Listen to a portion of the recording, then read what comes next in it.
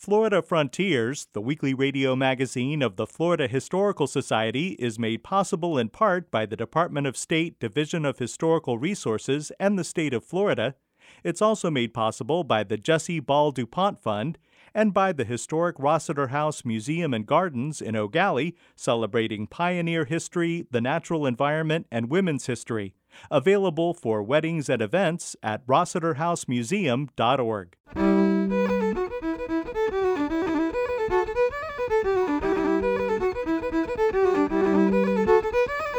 This is Florida Frontiers, the weekly radio magazine of the Florida Historical Society, on the web at myfloridahistory.org.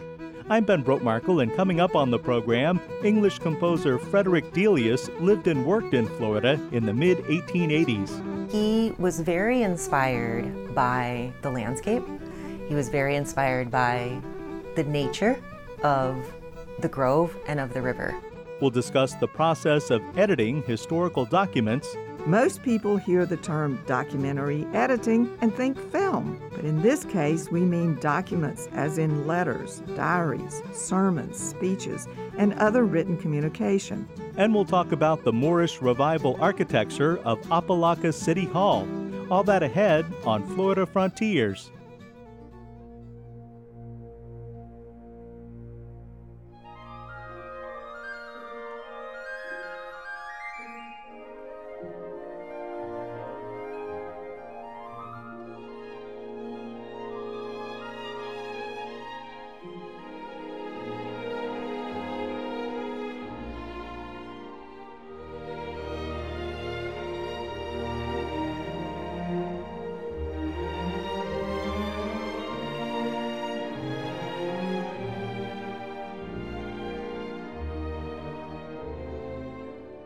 In his orchestral work, The Florida Suite, English composer Frederick Delius depicts 19th century life on the St. Johns River. Delius's father wanted him to be a businessman instead of a composer, so he sent his son to Florida to manage an orange grove near Jacksonville. Delius lived in a modest house in Solano Grove in the mid-1880s. Delius wasn't very successful at running the citrus grove on his property, but it was his time here that inspired him to write the Florida Suite. Kimberly Beasley is chair of the music department at Jacksonville University. He was very inspired by the landscape. He was very inspired by the nature of the grove and of the river. So a lot of his compositions reflect that image we have of the sunset through the trees on the St. John's, the birds in the trees, bird sounds, a lot of images of water in his music that you sense he's writing about water or on the water. William Shermer is music professor emeritus at Jacksonville University. He looked and he listened. He looked at the scenery. He listened to the workers, who were mostly Afro-American, sing in the fields and also occasionally dance at night and just have fun. This shows up in the Florida Suite. Kimberly Beasley. One of his operas, Cahuenga, which we have the original score of in our archive here at Jacksonville University, was written with those storylines in mind and inspired that work. And a lot of his music has rhythmic elements that gets at the traditions of that music. Jacksonville University has an archive of materials related to the life and work of composer Frederick Delius. Allison Crawford is the Delius Archive librarian. We have his compositions. We have Cahuenga, for instance, right in front of me. We have the volumes of that. This is volume 1. Behind me is another volume. We also have a bust of him as well. We also have a number of his recordings in various formats. We also have letters and correspondence between him and his wife, various other composers and friends. We have biographies of him. We also have a thesis that has been done. We have Delius Society journals. We also have the Delius Festival programs and posters of the festivals, also pictures of the Delius House, and a variety of other materials as well.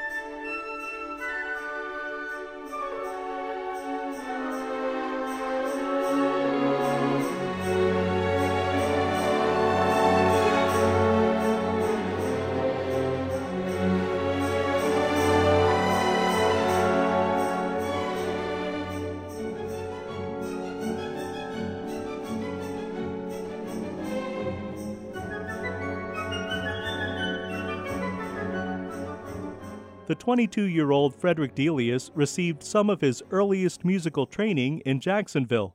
William Schirmer. Thomas Ward was a church organist in Jacksonville, and evidently he was well grounded in music theory and composition. After leaving Florida in 1886, Delius continued studying music in Germany and France. He was influenced by composers including Richard Wagner, Claude Debussy, and his friend Edvard Grieg. Like Grieg, Delius continued to be inspired by folk music and nature. Kimberly Beasley and William Schirmer. He was very good friends with Grieg. And the opera, my students and I worked on a one-act opera last year of his life. We called it The Life of Frederick Delius in Songs and Scenes. And we used the Lionel Carley books of letters. Lots of letters between he and Grieg, and he would ask Grieg advice on his compositions. He would send him manuscripts and have him give him feedback. He was particularly close to Grieg in that way. Percy Grainger was another influence. Wagner to an extent, but the Impressionists, he wasn't personally in contact with Impressionist composers, but his compositions during that time let us know that he was aware of those composers, Debussy, Fauré, Ravel. He has always been attracted by nature, on hearing the first cuckoo in spring, and also the common folk. I'm thinking of the Dance Rhapsody and Brig Fair, Over the Hills and Far Away. Those pieces are typical Delius.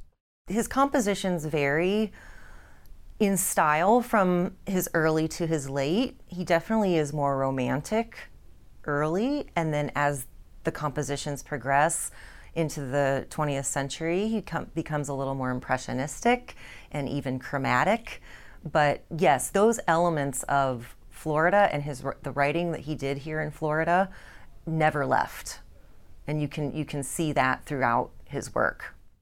The small four-room house where Delius lived in the mid-1880s was originally located about 35 miles south of Jacksonville in Solano Grove.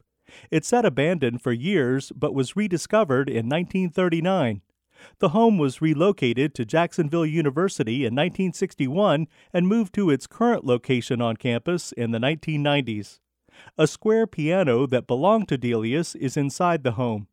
Scott Watkins is professor of piano at Jacksonville University.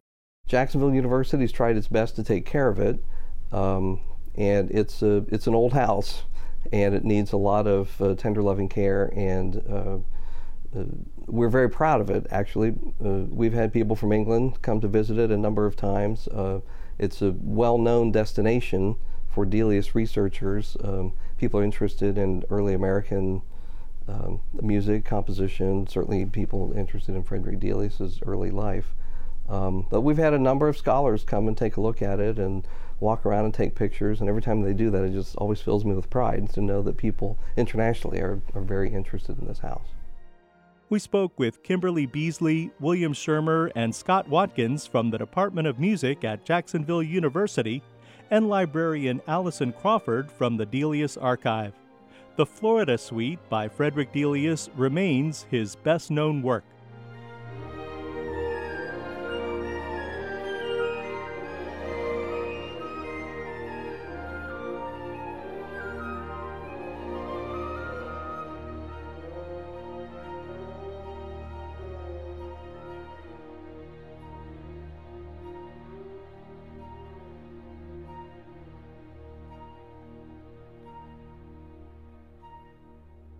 This is Florida Frontiers, the weekly radio magazine of the Florida Historical Society. I'm Ben Brotmarkle.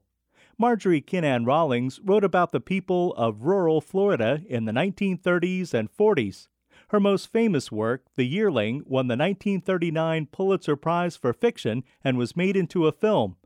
Her autobiographical work, Cross Creek, describes her life in backwoods Florida near Gainesville. The Florida Historical Society 2022 Public History Forum and the 33rd Annual Marjorie Kinnan Rawlings Society Conference are being presented together May 19th through 21st at the Hilton Conference Center in Gainesville. Registration for the conference is at myfloridahistory.org, along with a link to discounted hotel registration. The conference will have panel discussions and presentations each morning to include Pulitzer Prize-winning author Jack E. Davis, historic preservationist and Zora Festival organizer N.Y. Nathiri, author and oral historian Paul Ortiz, and many others. Topics will include Marge and Julia, the correspondence between Marjorie Kinnan Rawlings and Julia Scribner Bigham, Ditch of Dreams, the Cross-Florida Barge Canal and the Struggle for Florida's Future, Oral History, Genealogy, and Researching Underrepresented Populations, Florida Literature, Historical Perspectives in Fiction and Nonfiction, Public History, Historic Preservation, and Building for the Future, the Association to Preserve the Eatonville Community, and the Zora Neale Hurston Festival of the Arts and Humanities, and more. We'll tour the home of Marjorie Kinnan Rawlings and visit the George A. Smathers Library Archive. We'll see a special video presentation of the Opera Orlando production, The Secret River, based on a children's story by Marjorie Kinnan Rawlings at the historic Hippodrome Theater. We'll tour the Harn Museum of Art, the Florida Museum of Natural History, and the Matheson History Museum.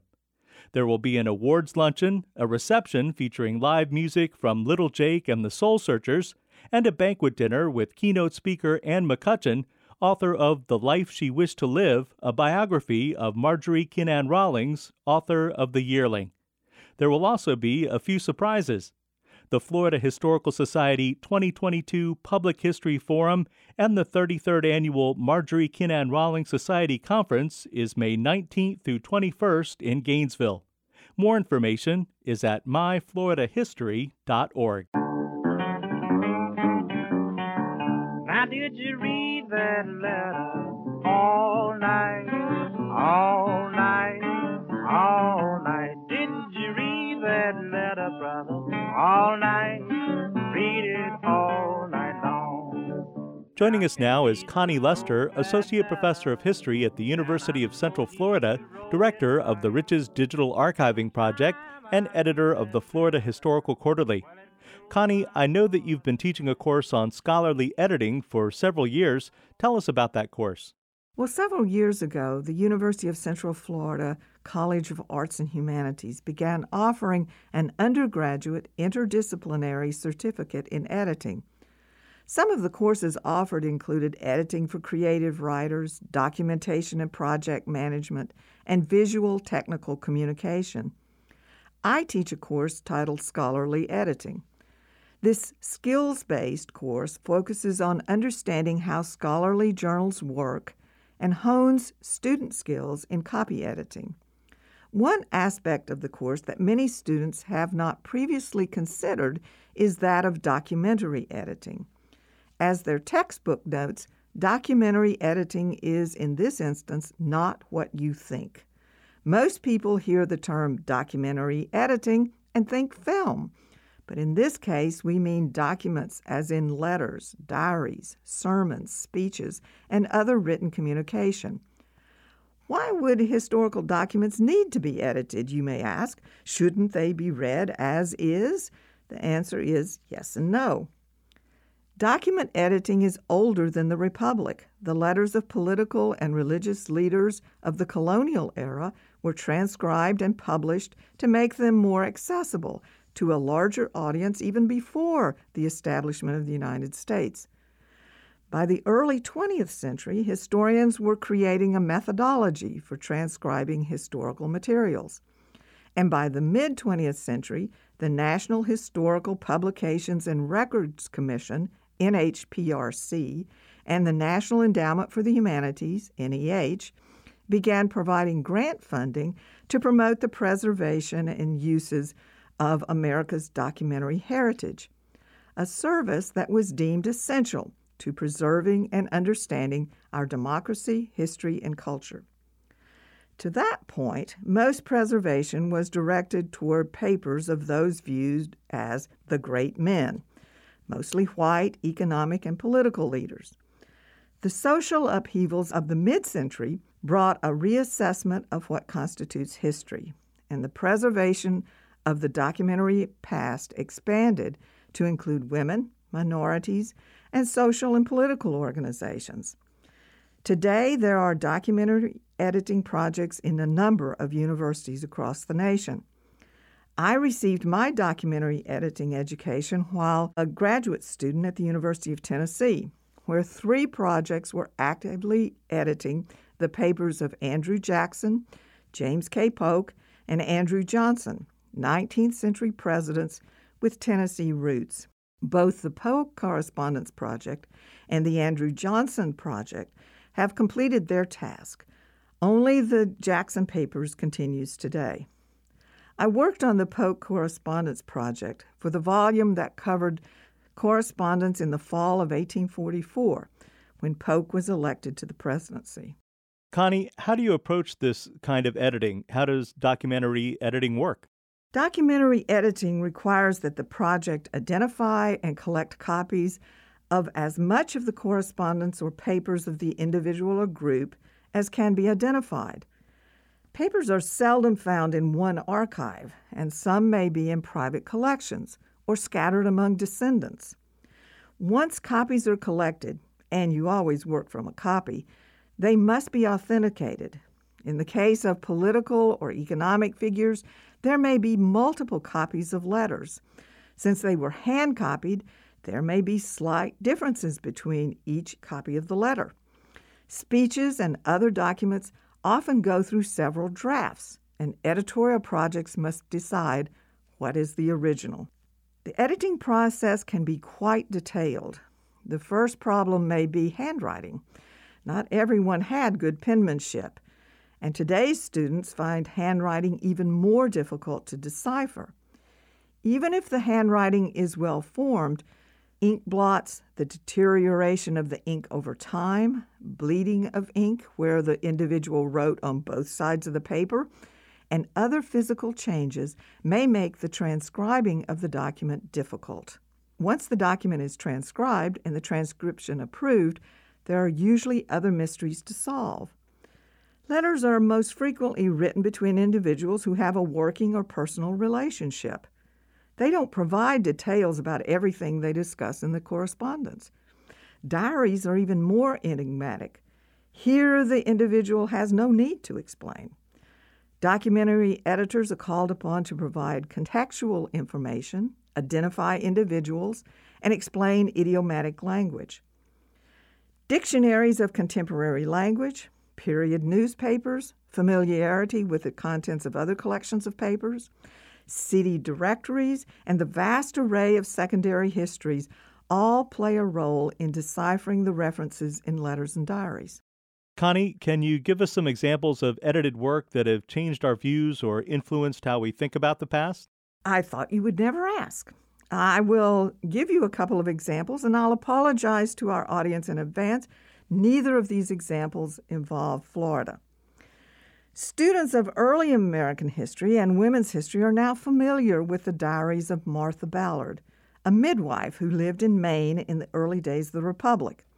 Martha Ballard's diaries consist largely of records of her work as a midwife, and as such were ignored or considered of limited benefit until historian Laurel Ulrich demonstrated their importance.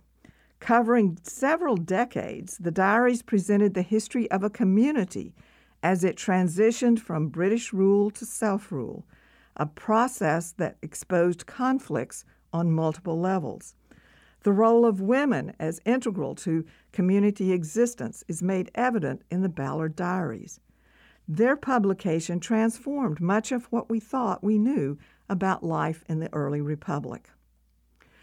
While I was at the Polk Papers, I transcribed a document that the Library of Congress now recognizes as extremely rare, a letter from an enslaved man to James K. Polk. We know the man only as Blacksmith Harry, one of the many enslaved men and women and children owned by the Polk family. He wrote from Carrollton, Mississippi, to congratulate Polk on his election to the presidency. Harry had been hired out to a blacksmith shop in the town, and it is clear that he is asking Polk to intercede to assure his position for another year. Harry is not as vigorous as he once was, and fears that the blacksmith will not renew the contract for his services, an outcome that would send Harry back to the plantation. He tells Polk how he has followed his career and supported his efforts, probably by talking up Polk's merits to patrons of the blacksmith shop. He reminds Polk of his long service to his family by asking to be mentioned to various members of Polk's family and by addressing Polk as Master Jimmy, a use of his name that suggests Harry knew Polk as a child. Finally, he tells Polk that he has 12 living children, a harsh reminder to those of us reading the letter in the 21st century that he had increased the Polk wealth 12 times. We don't know if Polk answered the letter. We do know that Harry outlived Polk, who died in 1849. Harry was listed among the slaves living on the Carrollton plantation in the 1860 census. We don't know if he survived to emancipation. Such documents provide us with remarkable insights into the past and shape our interpretations. Interesting. Thanks, Connie. You're welcome. Connie Lester is Associate Professor of History at the University of Central Florida, Director of the Riches Digital Archiving Project, and editor of the Florida Historical Quarterly. Now did you read that letter all night, all night, all night? Did you read that letter all night? Read it all night long. This is Florida Frontiers. Complete with minarets and domes, Opa-locka City Hall is a great example of Moorish Revival architecture. Holly Baker is Public History Coordinator for the Florida Historical Society and archivist at the Library of Florida History in Cocoa. The Florida Trust for Historic Preservation's annual 11 to Save list brings attention to the most threatened historic properties and resources across Florida. The Florida Trust included Opa-locka City Hall on their annual 11 to Save list. Located in Miami-Dade County, the city of Opa-locka has the largest collection of Moorish Revival architecture in the Western Hemisphere. The Opa-locka City Hall building is one of the few remaining original Moorish Revival-style structures. Ennis Davis is an urban planning consultant and a trustee for the Florida Trust for Historic Preservation. The town of Opa-locka was actually established in 1925 by aviation pioneer Glenn Curtis, who was a New Yorker. So, prior to arriving to Florida, he had become known as the father of aviation, partially for establishing a winter encampment in San Diego in 1910 to teach flying to the Army and Navy personnel. Well, by the 1920s, Florida is in the midst of a land boom, and Curtis is inspired by the work of Addison Bosner in Palm Beach, this Mediterranean Revival architecture, as well as the work that developer George Myrick was doing down in Coral Gables. And so he got into the real estate development industry as well, developing two communities, Hialeah and Miami Springs. So for his third community, he decided that he would make a community, Opa-locka, what would become known as Opa-locka. So the name Opa-locka itself is a term that dates back to our Native American history. The original word is Opa, Tisha, Waka, Laka, which basically means a big island covered with many trees and swamps. But that name was actually quickly shortened down to Opa-locka. Glenn Curtis's plan was to create a city with Middle Eastern-themed architecture that would evoke the stories of the Arabian Nights, a collection of folk tales. The Moorish architectural elements of the structures included onion-shaped domes, minarets, parapets, arches, towers, and spiral staircases. He envisioned this town being designed in that theme, Arabian Nights or an Arabian fantasy. And he went out to hire New York architect Bernhard Mueller to design 86 buildings in that Moorish revival style. Well, unfortunately for Curtis, by the time development was coming online to be launched, it hit 1926, which is when the Florida land boom burst. And that bubble burst, leading to the development not taking off as quick as he originally envisioned.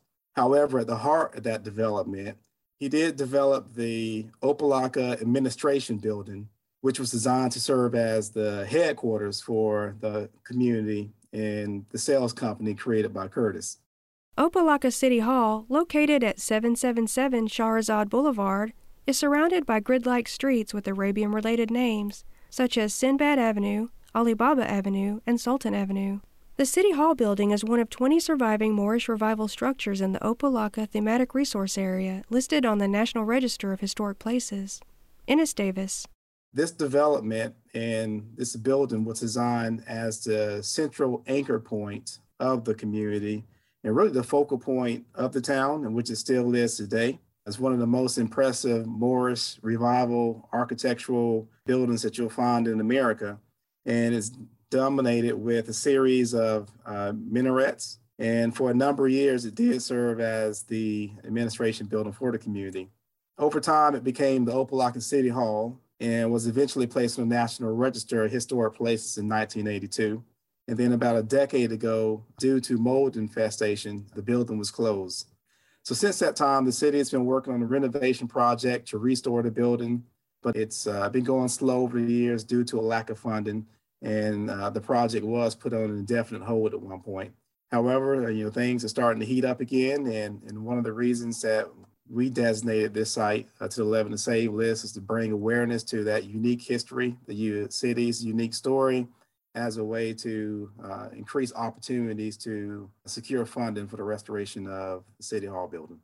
If you would like to learn more about the Florida Trust for Historic Preservation and the 11 to Save list, go to floridatrust.org. For Florida Frontiers, I'm Holly Baker, Public History Coordinator for the Florida Historical Society and archivist at the Library of Florida History in Cocoa. You've been listening to Florida Frontiers, the weekly radio magazine of the Florida Historical Society. Please join us right here again next week. Until then, visit us anytime online at myfloridahistory.org and join the conversation on Facebook. Production assistance for Florida Frontiers comes from Connie Lester and Holly Baker. The program is edited by John White. Have a great week. I'm Ben Brotmarkle.